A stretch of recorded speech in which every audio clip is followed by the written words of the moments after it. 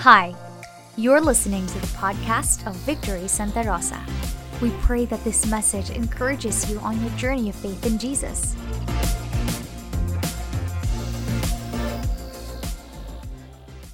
Sa ngayon po ay tayo ay nasa pangalawang linggo ng pong ating series na Walk the Talk. At sinimulan natin pag-usapan to, the idea being na ano nga kaya ang dapat natin gawin sa word ni Lord? Yes, we will walk the talk. The talk is God's word, we will walk in the word. Tapos nung nakaraang pong linggo, pinag-usapan natin yung idea ng walking in the word of God or in the law of the Lord and how we find blessing in the midst of it. So ngayon naman pong araw na to, pag-uusapan naman natin kung paano natin isusstore ang word ni Lord sa puso natin sa patuloy po ng ating pagbabasa ng salita niya. Hinihiling ko pang bawat isa na tumayo as we begin. So we're gonna talk about storing the word in our hearts. And we're going to read from Psalm 119. So if you could find your Bibles, basahin po natin sa Psalm 119 verse 9.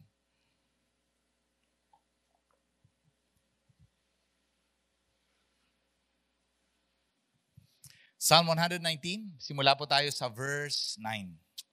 Sige po. How can a young man keep his way pure? By guarding it according to your word. With my whole heart I seek you. Let me not wander from your commandments. I have stored up your word in my heart that I might not sin against you. Blessed are you, O Lord. Teach me your statutes. With my lips I declare all the rules of your mouth. In the way of your testimonies I delight, as much as in all riches. I will meditate on your precepts and fix my eyes on your ways. I will delight in your statutes. I will not forget your word. Pray po tayo. Lord, mangyari nga po na tulungan nyo kami na ipamuhay ang inyong salita.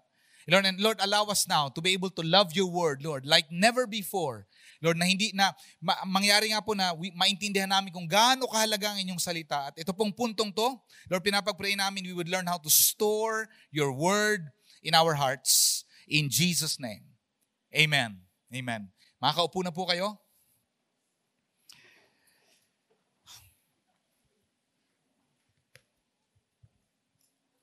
Muli po, ako po pala si John. I serve as one of your pastors here in Victory Santa Rosa at excited nga talaga kami na makasama kayo. Kung kayo po ay bisita namin kayo, we hope na you would encounter God in our service today as you worship with us. At the same time, hopefully po may mga makilala kayo rito na pwede niyong maging mga kaibigan. So we're expectant that the Lord would minister to you and speak to you through this time. Okay, simulan po natin. Yung whole idea of walking the talk. Ano po ito talaga? Mahirap gawin. Mahirap kung sa mahirap gawin. So tayo, dahil doon, ikaw mismo, paano ba yun, Lord? Paano nga ba yun? So we talked about, saglit po i-set up lang natin. Okay. So we talked about the idea of storing the word in our hearts. Binasa natin to. So sa pagsisimula po nitong message, I'd like to talk to us a bit about the stuff we collect. Mga bagay na kinokolekta natin sa buhay. Iba-iba to. Yung pong bunso kong anak, she's 11, ang pangalan niya ay Aliana. Ang kinokollect niya ay puro mga stuffed toy. Meron yata siyang 40. Tapos minsan isang beses yung Coke 500, yung plastic, drinowingan niya ng mukha, tapos nilagyan niya ng parang buhok. Yon, tinawag niyang Stacy. Kasama na sa mga stuffed toy niya. Isang beses, nag-communion yata kami. Sparkling grape, di ba may cork yon? Pagkaalis ng cork, natuwa siya ron sa cork. Drinowingan ng mukha, nilagyan ng buhok, tinawag niyang corky. Kasama na rin yon sa kanyang mga stuffed toy. Yan ang kanyang mga kinokollect. yung pong pangatlo ko naman, my son, ang kinokollect niya naman, puro mga Hot Wheels. Yan, so, kaya lang medyo durog-durog na yung mga yan. Kasi nga, binabangga-bangga niya, lumilipad. Lumilipad ang mga Hot Wheels. Ibang klase, ngayon ko nakakita. Mga coaching, lumilipad. So, pero ganun nga yung laro niya. Yung iba naman po sa atin, ang kinokolekta nyo, ito, power tools. May kilala akong ganyan. Ang pangalan niya, Julius. Kumbaga, ang galing kasi nga, kompleto siya. Sa kanya ako naghihiram kapag may mga kailangang ayusin sa bahay. Now, the stuff we collect in life, sometimes, they're just that, collections. Katulad po nung stuffed toy, katulad nung Hot Wheels, yun na yun, collections. Pero may mga bagay naman tayong kinokollect na useful, katulad nung power tools. O useful naman. Siyempre, makakatulong nga yan. O ito po, nasubukan nyo na bang mangolekta nito? Sorry. Yan, kalat. Nasubukan nyo na bang mangolekta ng kalat sa bahay? Marami po kami niyan. Meron mga tinatawag na rat pack. Yon. So ito, kumbaga, hindi na nga nakakatulong, pero nakakapahatching pa. Okay? At kung merong may allergy sa pamilya nyo, baka, di ba, dahil dun sa alikabok na naiipon. At madalas, hindi tuloy nagagamit yung kwarto. Di ba yung kwarto, minsan dagdag sana siya, extra sana siyang tulugan, pero ang laman, puro mga kalat natin. Okay? Meron pong mga bagay na hindi talaga maganda na iniipon din natin. Ito naman po yung halimbawa. Yan, mga puot sa dibdib, mga sama ng loob. Mahirap po mangolekta niyan. Kasi it changes the way you live. It makes you bitter as you go through life. Hindi po nakakatulong. Maganda sanang mapag-isipan kung gusto mo nga ba talagang kolektahin pa yan. Yung iba naman po, ang kinokolekta nyo ay mga letra sa dulo ng mga pangalan. Meron ka ng MA, yan, o kaya MA, o kaya MBA, yan, o kaya doctor, PhD, yun. So, tas nangongolekta ka ng certifications, trainings, galing kasi dahil doon napopromote ka. So, ang galing kasi, nakakatulong yan, maganda nga yan, magandang klaseng kolektahin.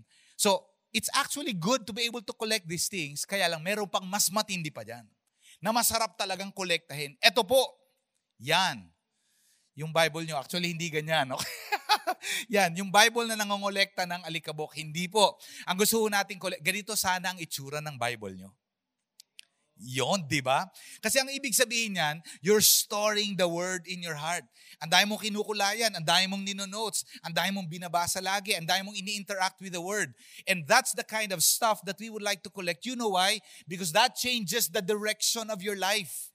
Kapag naglagay ka ng sangkatutak na word ni Lord sa puso mo, and that begins to change the way you feel, the way you think, the way you perceive life, the way you make decisions, it changes your life.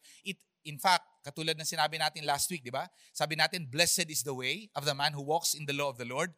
Kasi ang ibig sabihin nun, it's a straight path, it's a progressive path, it's a blessed path. Then you go into that blessed path as you continue to store the word in your life. Yun po yung gusto natin pag-usapan ngayong hapon na ito. So balik po tayo dun sa passage. It says there in verse 9. Saglit po hanapin ko lang. Okay? Yun.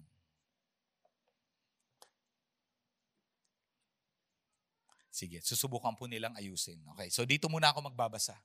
How can a young man keep his way pure? By guarding it according to your word. Ito po yung point nung buong 8 verses na binasa natin. Sa papaanong paraan daw, matitiyak na ang lakad ng isang tao ay maayos by guarding it according to your word. In fact, makikita yung dalawang words na yan. Yung young man, dalawang phrases na yan. Young man at saka yung pure. Yung ba sa inyo, pwede niyong palitan yan. How can an old man keep his way pure? How can a single guy keep his way pure? How can a married man keep his way loyal? How can a student keep his way excellent and righteous? How and upright? So pwede mong palitan, depende kung sino ka doon sa category na yon, pero pare-pareho naman tayo. Yun ang desire natin, di ba? In fact, the psalmist, di ba? Ang Psalm 119 po matindi kasi nga, maliban sa siya ng pinakamahabang psalm, kakaiba pa siya kasi it's a poetic masterpiece. Narinig niyo na po ba? 22 sets po siya ng tigi 8 verses each. Ang haba. At bawat isa sa kanya nagko-correspond with the Hebrew alphabet. 22 po kasi ang Hebrew alphabet. At yung first 8 verses corresponds, bawat linya nagsisimula sa unang letra ng Hebrew alphabet. Yung pangalawa po na set of 8 verses, ganoon naman, pangalawang letra ng Hebrew alphabet. So it's a poetic masterpiece. It's like a love song, a beautiful love song, and it is about the Word of God. At yun nga po yung dahilan kung bakit tayo sana magandang makuha natin kung ano ba yung pinanggagali, ano yung hugot nitong psalmist na kaya niyang ma-in love, kaya niyang mag-fall in love with the Word of God, at kaya niyang magsulat ng ganito kagandang tula o kanta na tungkol sa Word ni Lord. Really? Tapos kasama sa hugot niya, kasi nga naman, tingnan mo naman ang kayang gawin sa buhay ko. The Word of God is able to make my life pure. And I've learned that in order for me to be able to keep my way pure, I have to guard it. Kailangan kong bantayan. Yung kailangan kong bantayan according to your word. Yung pong idea ng guard na yan ay, di ba parang babantayan mo yung daan mo. Ibig sabihin, nasubukan nyo ng maglakad sa dilim. Tapos ang dala-dala yung flashlight, yung cellphone. Tapos medyo mahina, di ba? Tapos biglang sasabihin mo sa mga anak mo, sundan niyo ako, ingatan niyo yung inaapakan niyo. Yan yung ibig sabihin nun. Guard your way. Tingnan mo yung dinadaanan mo, tiyakin mo na maayos yung dinadaanan mo. Tiyakin mo na hindi ka kumakaliwa, hindi ka kumakanan, diretso ka lang. Tiyakin mo na tama yung inaapakan mo kasi pwede kang matapilok. Guard your way according to the word. Paano mo malalaman kung ano ang boundaries? The word of the Lord. Paano mo malalaman kung saan dapat taapak? The word of the Lord. Paano mo malalaman kung dapat kumaliwa ng konti o kaya kumana ng konti? The word of the Lord. Ano ba ang sinasabi ng salita ng Diyos tungkol sa buhay na tinatahak mo at papaano mo yon maaalagaan, matitiyak? Okay? How will you be able to guard it according to the word? Now, yung pong word na yun na guard, literally means to hedge about. Now, some of you are thinking, hedge. Well, ito pong itsura ng hedge. Well, in modern times. Actually, kinunan ko po ng picture yung bahay namin. Yan po yung papasok dun sa bahay namin. Hindi po yan, okay? Napakaganda naman yung, okay. Pero habang yan pong kaliwa kanan na yan na boundaries ng plants, hedge. Nung unang panahon, naglalagay sila ng hedge of thorny bushes or thorn bushes around their house to be able to keep the wild animals from coming in. At hindi yun yung parang hanggang dito lang. Yung medyo matangkad talaga. Tas hindi ka yung pag sinubo mo yung sarili mo doon, tas sinubukan mong i-break yung hedge, sugat-sugat ka dahil puro nga thorns. That's the idea. You let the word of God be the hedge to your left and to your right such that your path will be straight. Tas habang naglalakad ka na medyo gumigilid ka na, biglang sumasabit na tong braso mo, nasasaktan ka, nararamdaman mo, oy, mali na to. Yung ginagawa ko na to, mali na to. Kailangan ko na ulit pumunta sa gitna. To guard your way according to God's word. Putting a hedge, letting the word be the hedge to be able to keep or mark the way that is straight for you. Ito. Sino sa inyo naramdaman nyo na to? Ito pong letter na to. Someone wrote it, tapos ginawa lang na ganyan, pero basahin ko na rin po, no? Dear God, I have no idea what I'm doing in my life right now. I can't seem to make good choices or meet the right people. I feel like I'm drowning in drama. When will this end? When will things change for me? Kapag meron kang ganitong sitwasyon, alam mo na, sinisiksik mo yung sarili mo dun sa thorn bushes. Alam mo na, kailangan mo nang makaramdam. Get a clue. Kailangan mo nang lumayo dun sa thorn bushes at pumunta ka sa gitna. You need to get back to the word. You need to get back to the path, the blessed path, the progressive path, the linear straight path of walking in the word. Yung mga ganyan, mga senyales na yan, na sinasadsad mo yung sarili mo dun sa lahat ng mga tinik. At kailangan mo bumalik ulit sa gitna by guarding it your way according to the word. Now, the next part of the passage says this. With my whole heart, sabi po doon, with my whole heart I seek you, let me not wander. Tapos napansin nyo ba na pareho, di ba sinabi natin yung pong Hebrew poetry, para siyang they come in pairs. Tapos the next pair repeats the same message, o kaya minsan kino-contrast, o kaya minsan dinadagdagan pa. So ito, in this case, makita mo, by guarding it according to your word, and let me not wander from your commandments, nire-reinforce nung sumunod na verse yung idea na, kailangan ko i-guard yung way ko, kailangan hindi ako mapariwara mula ron sa tamang daan, mula ron sa daan na inilalatag ng inyong salita. Tulungan niyo po ako. And it says there, the way to be able to do that is that with my whole heart, I seek you, let me not wander from your commandments. So apparently, yung pagtatanong ng how can a young man keep his way pure, apparently that actually helps you, that actually enables you. Ito na. That actually enables you, that comes from seeking the Lord with all your heart. Kasi kung hindi mo sinisik si Lord, hindi ka magtatanong nung tanong na yon to begin with. Di ba? Halimbawa, kung ako, sinisik ko si God with my whole heart, hindi ko sinisik si Lord with my whole heart. Iniiwasan ko siya. Hindi ka ako magtatanong na, Lord, paano ba maging maayos ang buhay? So nakita nyo how they reinforce each other. Ganyan po yung Hebrew poetry. Parang sinasabi sa'yo, okay. So ibig sabihin, so itong sinasabi na to na how can a young man keep his way pure na yan, ibig sabihin yan, tingnan natin. Yun. Yung how can a young man keep his way pure na yan, ibig sabihin, kasama pala dyan yung idea na with my whole heart I am seeking God. At importante yung whole heart seeking God at nang sa ganun magawa mo yung you will guard your way according to His word. Magagawa mo to not wander from His commandments. So ang una po nating lesson mula po dito sa passage na to ay yung tanong na how can a young man keep his way pure? Papaano ang isang tao, isang young person na katulad natin, how will we be able to keep our way pure? Ang sagot, by guarding it according to your word. Yun po yung sagot. Yun ang sagot ni Lord. Okay. I like that. Okay. Now, ito po, bigay ko lang po ito ng halimbawa. Ano bang literal, ano ba yung parang practical na example ng guarding your way according to His word? Ito po, let's give an example. Making decisions. Kapag po tayo ay gumagawa ng desisyon, meron kang desisyon, ano? Tapos usually yung decision mo na yan, meron niyang consequence. Tama, di ba? Simple. Pero, bawat desisyon may pinanggagalingan, may hugot, may context, may framework, merong reasoning behind it. Ang tawag doon ay antecedent. Next naman, bagong salita. Okay. Antecedent. Ibig sabihin po niyan, something that happens before something. Antecedent. Nauna. So, maliban bago ka pa nagdesisyon, meron ng antecedent na pinanggagalingan. Ano yung pinanggagalingan? Bakit mo ginusto ang taong yan? Kasi malungkot ako eh. Siya yung nandyan. O di kami ng dalawa. Ayos. So, yun ang pinanggagalingan nung desisyon mo. Maganda. Yun, buhay mo naman yan. Sige. O di, walang basagan ng trip. So, di ayos, di ba? Pero posible nga kaya na magbago yung antecedent. Pwede nga kaya magbago yung antecedent mo by making the word of God your antecedent instead.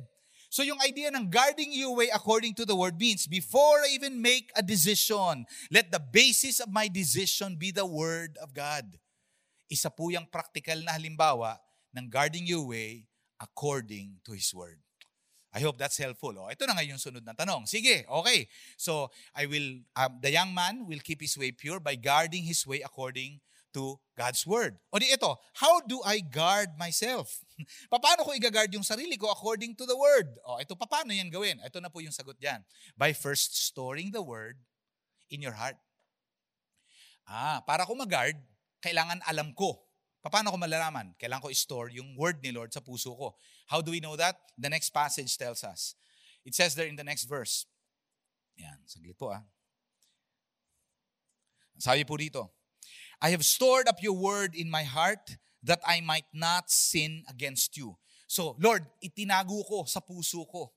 Itinago ko. Nagbukas ako ng sari-sari store. Hindi. Ang ibig sabihin po, naglagay ako ng tawag dito, tambakan. Okay? Tambakan.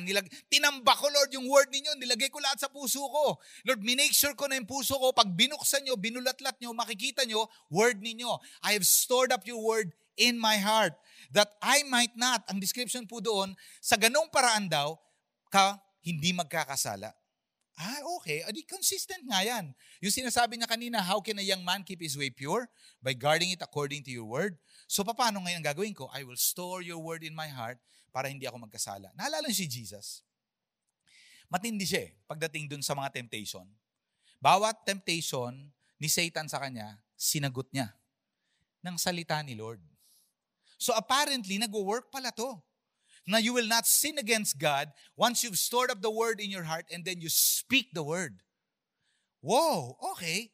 To store up the word in your heart means to know the word by heart. Jesus knew the word by heart. Hindi naman siya naganap ng, paki-search nga ulit sa Google, ano nga ba yung verse na ganito, ganyan? Pakikuha, Andrew, pakibigay sa akin cellphone. Okay, ito na. Satan, pakinggan mo to Tapos sa kanya binasa. Hindi. Biglang on the spot, nagawa niyang kunin mula sa puso niya, tapos nabigkas niya agad, nasabi niya kaagad kay Satan, walang panama, tiklop ngayon yung kalaban. So, the idea that, so kailangan easily accessible, I need to know it by heart. I need to know the word by heart. Paano yung gawin? Wala pong ibang way. Memorization talaga. Ay, ganun. Akala ko naman pwedeng kinig-kinig lang ng ganyan, tapos biglang yun na-store na. Kasi, pag nagkaipitan, ano nga ulit yun? Yung napapaganyan-ganyan ka na lang. Alam ko may sinabi si pastor nun Hindi ko nga alam kung kailan yun Basta ano nga ba yun? Mahirap yun. Kasi kapag kaharap mo na, walang-wala na talaga. Yung pamilya mo, umiiyak na, wala na kayong makain. Anong panghahawakan mong pangako ni Lord? Ano nga ulit yun? Hindi. Puso. Hugot ka agad. bigkas, sabihin ka agad. Let your faith begin to speak the word of God into your situation immediately. How do you do that? If you know it by heart. Nagsimula po ako, I think it was in my first year as a Christian. I was around, fourth year high school nga ako nito. Pumunta ako sa PCBS. Meron nung maliit na mga, alam niyo lalagyan ng film nung unang panahon? Yung film, yung pabilog na gano'n. Meron yun na gano'n na may maliliit doon na papel, tapos mga 50 yata yung piraso na mga imi-memorize na Bible scripture. Bumili ako noon. Tapos ang instructions doon, bawat isa imi-memorize mo, isang verse lang, isang buong linggo. Isang verse lang, isang buong linggo. Tapos ganito raw ang parang sa science pagdating sa memorization. Isang verse lang, halimbawa. Ang science daw pagdating sa memorization, kailangan mo mabigkas at least 72 times. Wow, paano yun gawin? 9 times each day. So ang ginawa ko, kumuha ko ng maliit na papel, tapos dala-dala ko siya, papunta ako ng school, babasahin ko siya, sasabihin ko siya paulit-ulit. At least 9 times that day, until the end of the week, naka 72 times na ako, totoo nga. Ang pinakauna kong verse na nalaman, 2 Corinthians 5:17. Ano na nga yun? Therefore, if anyone is in Christ, he is a new creation. The old is gone, the new has come. Pag disip ko, naalala ko pa hanggang ngayon. Oo, 30 years later. Bakit? Kasi ginawa ko yon 72 times kung binigkas, minemorize, paulit-ulit, pero maiksi lang. Once a week lang. Pwede na yan. Sa isang taon, makaka-52 ka na. Ay, big time yun. Ito po, after that, tinuruan kami mag-memorize ng buong chapter. Ibang level pa yon. Parang, buong chapter? Oo. Buong chapter mula Psalm 1. Hindi Psalm 119. Psalm 1, okay? Psalm 1 lang. Mas simple yon. Tapos tinuruan kami na mag-memorize ng mga malalaki, umahabang blocks of verses. Tapos biglang, yun, i-recite mo lang siya. Kapag mga panahon na dapan-dapa ka talaga, wala ka nang mapanghawakan, recite the word of God all over again.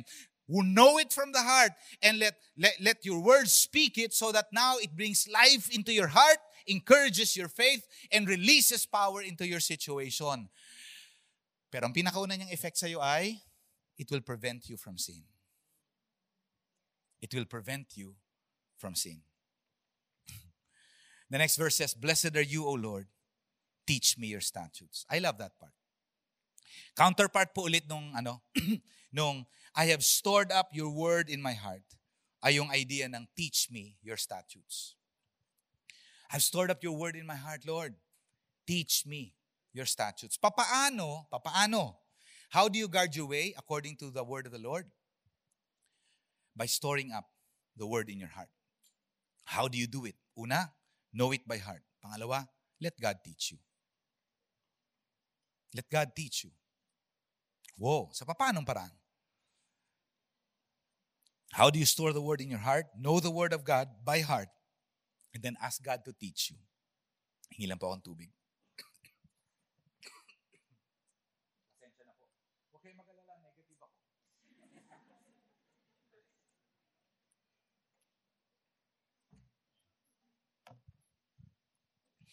If you're wondering how do I do that? Paano nga ma-make sure na puno ako? Magsimula ka lang ng konti.